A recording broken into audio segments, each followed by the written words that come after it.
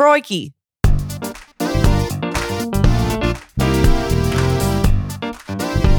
Welcome back to the McCarter Gets High podcast, your source for all things plant-based medicine, including fungi. I am your host, McCarter. I'm so happy you're here. Today, you will hear from Cecilia May Thorne, who was the first cannabis wholesale broker in the state of Colorado.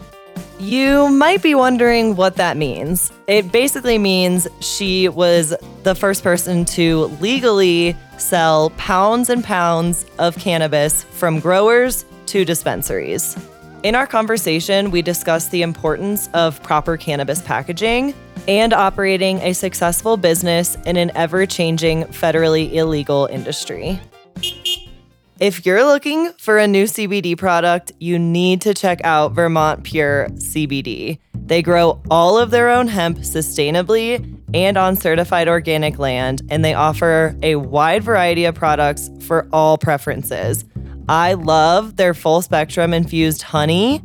I seriously put it in my tea every single morning. Go to VermontPureCBD.com to find the best product for you and use my code McCarterGetsHigh for 15% off final purchase.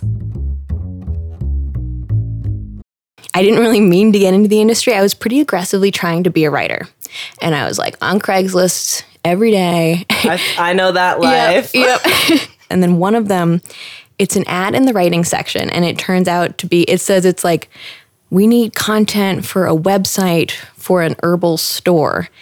The herbal store, it turns out to be Code. This is 2009. So they were still like... 2009? Dispensaries were like blowing up. I'm in the dispensary for a year. Fascinating experience. Dispensaries were super different back then. But at the end of the year, oh my God, it was crazy. Like edibles, like can you imagine if edibles were never labeled? Like we didn't even know about milligrams. So oh my gosh. People just brought in like, oh, I made this carrot cake at my house. Would you like to sell it? And we were like, well, we'd have to try it. You know, we're ethical, responsible bartenders. So we would eat it. So this happened like every day. We had to test an edible. You are kidding me. And we would get so high. So I'm like holding on to the cash register. Like, what did you want? Oh my God. So I was high for a year straight. So I would go to bed high. I would wake up still high, go back to work. And then get more high. Do the whole process over again. I cannot believe people brought in a fucking carrot cake that they... Oh, there was everything. There was pasta sauce. There was chai. Everyone wanted to have like the new niche. Oh you know? My God, you're blowing my mind. Wait, this is in Denver? This is in Boulder. And so there were no requirements. It wasn't even like you have to make it in a commercial kitchen. You didn't have to label it with anything. They'd just be like a Rice Krispie treat in saran wrap. And then you're just like, hope everyone knows this has weed in it. And yeah, break room was a dangerous place because you might be like, oh, I love a piece of banana bread. Oh, okay. I just ate like 200 milligrams. But we didn't say milligrams, but my gosh. That's crazy that there was no dosages. Nothing. Yeah. It was a trip. So then how did you go from this dispensary to... Sorry. Thanks for keeping us on track. to having the first license in Colorado? Okay. So I started this business. It was like a really questionable gray area at first. People just weren't really sure if it was legal. But I had read the laws about brokering pounds between dispensaries because it was a thing that was happening. I mean, not so much the brokering, but there was something called the 70-30 rule that said that so also at the same time there was vertical integration laws. So everyone who owned a dispensary had to also own a grow and vice versa. You couldn't like just own a grow. Oh, okay. And then the 70-30 rule was that you had to grow 70% of what you sold in your dispensary. And then there was this 30% that you could get from another grow. And so that's where I came in because I started talking to people at different dispensaries and being like, oh, do you want to buy a pound from these guys? They have great weed for this price, which was really high back then compared to where it is today. Yeah, what were the prices like? Can you share a little bit? When I started, it was like $3,000 a pound. Wow. That was short-lived. That was like right in the very beginning of when I started. And you know, this whole time, each time the price dropped, it was like mayhem for growers. Like, oh my God, now it's $2,500 a pound, which now sounds like a pipe dream in Colorado. Yeah. So every time I was like, oh, the industry's crashing and burning. And then some people would survive. And Wow. yeah. So, okay. So I should stay on track. Yes. We So to get to the license. Wait, so you started when you were working at this dispensary, then you started talking they were to my other first people? client. That's kind of like how it started. I like met people working at other dispensaries and people who were like kind of thinking about brokering, but they wouldn't call it brokering because they weren't sure if that was legal. They were like, oh, it's an information service. We can't actually bring the pounds to people. We can tell them about it. But I was looking at the laws and I was like, I don't think that's true. I think you can do this. Plus, I mean, the whole thing is so unregulated. Like, no one knows anything. Everything's like both legal and illegal. I mean, it's all federally illegal. So Yeah. everything was kind of both and neither. Wow. And so, yeah, so I started with, so my first client was Helping Hands Herbals here in Boulder. They were my first dispensary that They're the I best. ever shopped. They're oh my amazing. gosh, this is amazing. They're so Full great. So that was circle. where I had been a bud tender. So I Shut loved them. Yeah. up. So they were my Oh first my client. gosh. They're like, okay, you can take this pound to Denver. Come back with money. Oh my gosh, amazing. Yeah. So that was like Yeah, I because sold they one have pound. their own organic cultivation as well. Yeah, And they do a use, great like, job. living soil and They do a really good job. So yeah, so it started with just 1 pound, and I came back and gave them the money and made $100, and was like, wow, that was pretty easy. And then I just started like expanding. I was trying to keep my clients in Boulder, and it was mostly Denver dispensaries that were buying, so that way I could drive around Boulder, pick up pounds from all these dispensaries, drive to Denver, figure out how to sell them. There was a lot of paperwork involved, but it was like it wasn't, Metric didn't exist yet, so there wasn't a seed to sale tracking system. There was no cloud-based software. It was just like I had a stack of papers next to me in the passenger seat in case I got pulled over. And yeah. oh my gosh. So then, so I'm doing this when the Wait, requirement did you gets have like passed. an LLC or anything? You're just doing I had a this sole proprietorship. Okay. Yeah. So then while this is happening, the law goes into effect that says everyone in the industry needs to have a badge from the MED, the Marijuana Yes. Enforcement Division. So I go to get my badge and I have this crazy thought, like, what if I just tell them the truth about what I'm doing and see what they say I need to get for a badge? And I did. And I was like, okay, so what kind of badge do I need? I drive around with pounds all the time that aren't really mine. And they were like, oh, well, no one else is doing that. But you know what? We'll give you a key badge and we'll put you on this list of approved vendors, which were all like, the approved vendor list was like different ancillary businesses that did like, oh, we install security cameras. We do stuff like this in grows and dispensaries. Mm-hmm. And so then I was the first person who was, and for a while, the only one who was added as a wholesale broker and just allowed to drive around with pounds. And so I got a little piece of paper and a badge with my photo. This is so nuts. Very official. Yeah. And I was pretty stoked. So what year was that then that you got that That was official? 2012. Wow. Mm-hmm. And then no one else was really able to do it because then they issued a position statement that said brokering. Well, it was really vague. I had a lawyer look at it, and they're like, it basically means nothing. But people thought that brokering was illegal, but I already had this license and this badge. So, wow. yeah, then I was the only person doing it for like a year or two, and it was awesome. Oh my gosh. It was a great couple of years. Wow. And then other people started doing it too, but I had already, made all these connections from just driving around. In Denver, I mean, dispensaries were so concentrated for a while when they were all like really small businesses before they kind of consolidated and got more corporate. Mm-hmm. So I would be in Denver and I would just type like dispensary into my phone and be like, oh, there's 3 right around me. I'll go to this one and just show up with like a trash bag full of weed and some paperwork. Like, do you want to buy this? Hey, what do you think? Oh my gosh, this is nuts. It was pretty fun. Okay, so then tell me how the transition happened. If more people started to get into it, when did you decide to get out of it or? So for a while it was like I was the only person doing it. It was really great. And then it wasn't so much that other people were getting into it. It was that the industry itself was changing so much. Because, I mean, I had learned everything that I knew about business from running this business in the early stages of the industry, which was what I didn't realize at the time was I was learning the old school principles of running a business when it was like the principles of small business before it got influenced by big money, venture capital, really deep-pocketed investors. So when things started changing is when like the smaller dispensaries and grows were kind of getting swallowed up by bigger and more corporate and more well-funded ones. They were just buying everything up. And they were also able to put a lot of smaller businesses out of business because they could just produce so efficiently in these massive warehouses, and then they could sell pounds for really, really cheap. And the smaller guys just couldn't compete. Yeah. And so people just started folding or selling their business.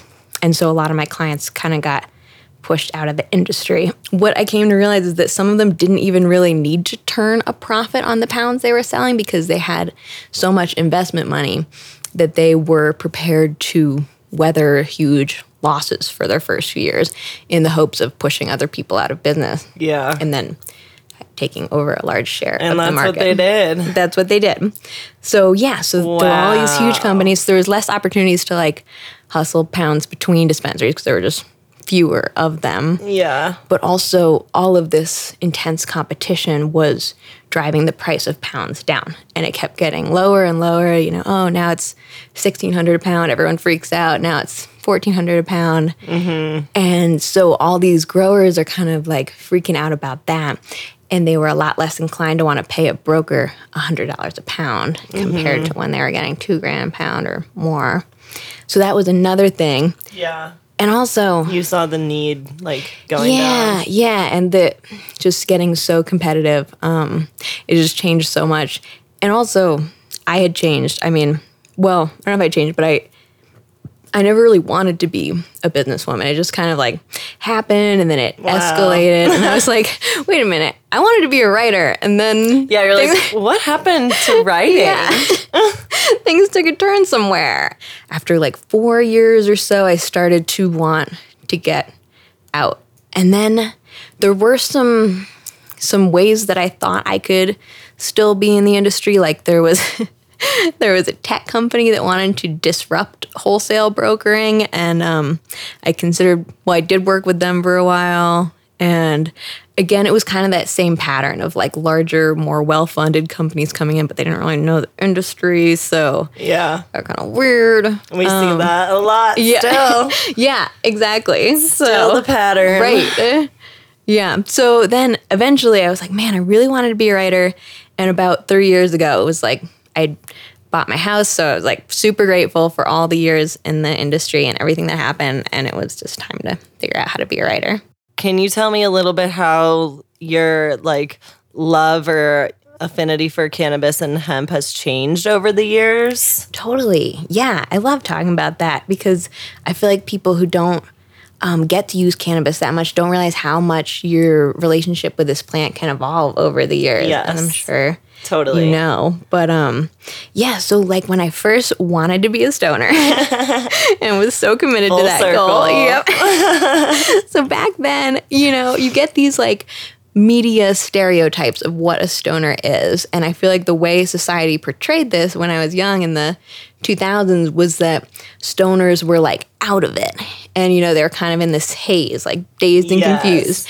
And so, Love that movie. yeah, One. exactly. But I kind of thought like that's how everyone used cannabis, was to like just kind of be in this fuzzy Just space. escape. Yeah. Right, which sounded good to me because honestly, even though I didn't have the vocabulary to like talk about mental health then, I knew that being in my head was like not a great place to be, and I wanted to change it. Yes. And so like first I tried alcohol, which didn't work out so well as it often doesn't for people. Yes.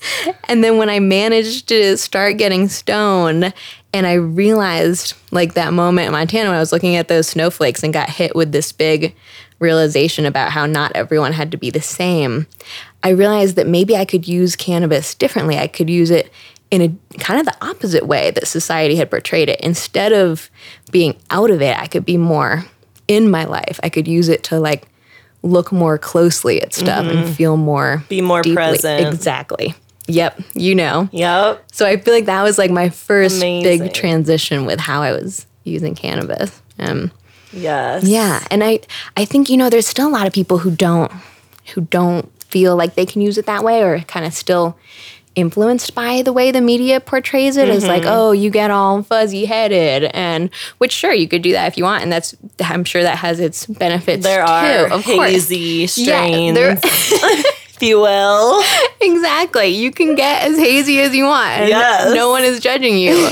But if you want to try and use it to like look more deeply at your life and who you want to be, I feel like, there are ways you could do that. Like some people look down on smoking pot alone, but I think it's a great way to spend time with yourself. Me too. Yeah. Always. Right?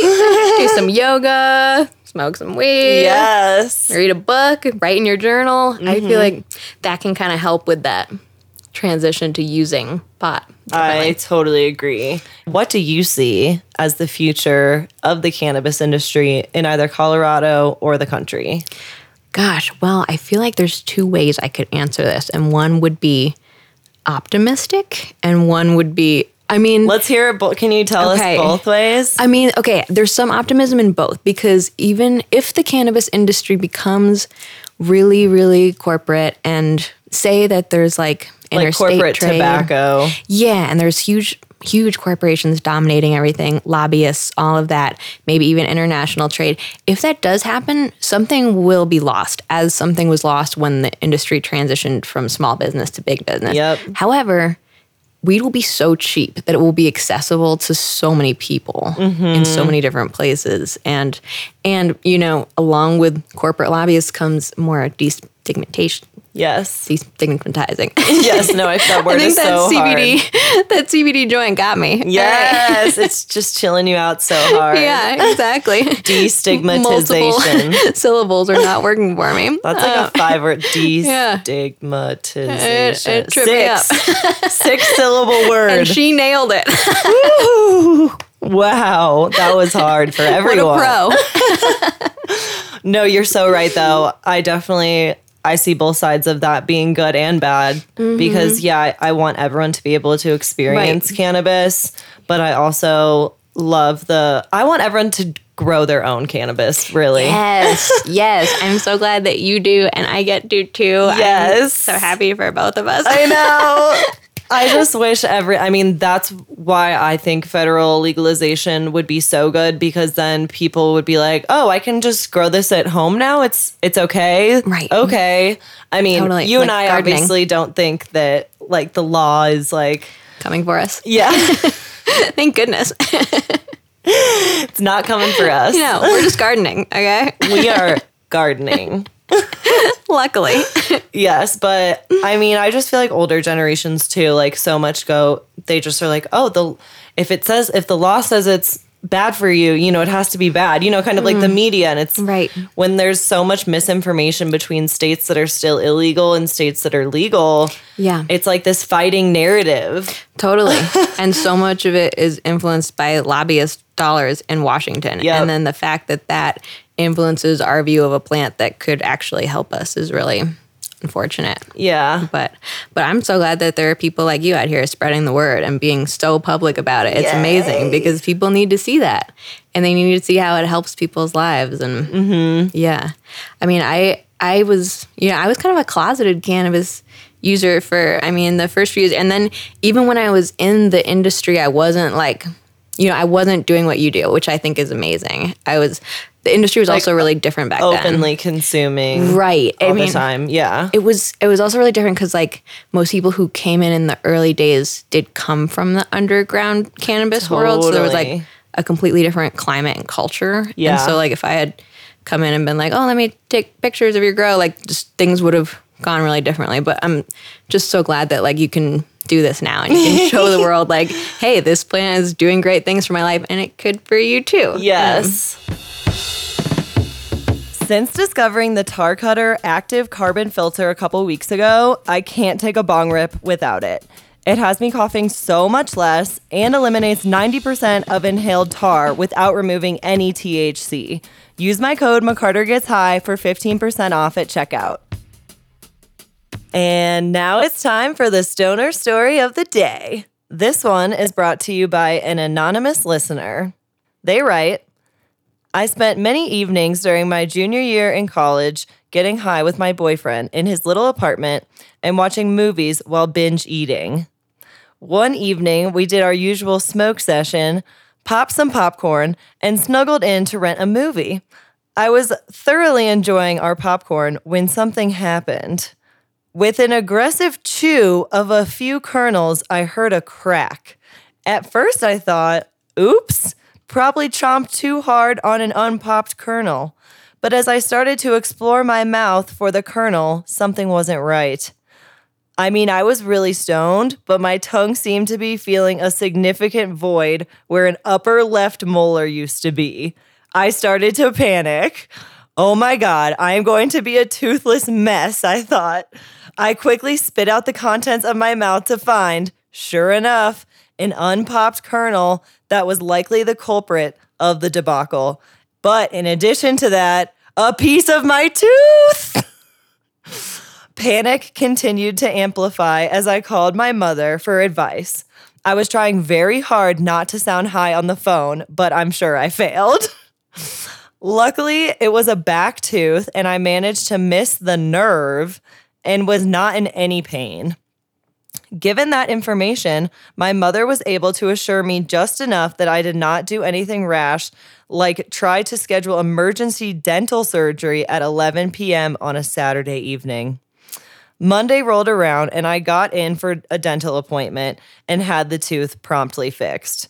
In the end, it all turned out fine, but spitting out a piece of my tooth was a fairly traumatic experience, and I would caution you other listeners from eagerly eating popcorn while being super stoned. Thanks for the awesome podcast, McCarter. Can't wait to hear more episodes and learn more about the amazing cannabis plant. From Elizabeth. Thank you, Elizabeth, so much. That is an incredibly horrifying story. Luckily, that has not happened to me, but it sounds like it could. It could honestly happen to anyone with any other food that's maybe slightly hard, like popcorn kernels. But wow. I can't imagine that happening to me. I would actually freak the fuck out. Oh my God. I'm really happy you were able to get it fixed. No problem. Please write your story in. I know you have a high story you want to write into me and you've just been sitting on it, thinking about it. Now's the time. Please email me at mccartergetshighpod@gmail.com with your high story. Thank you so much. I love you all. I love you. Stay high.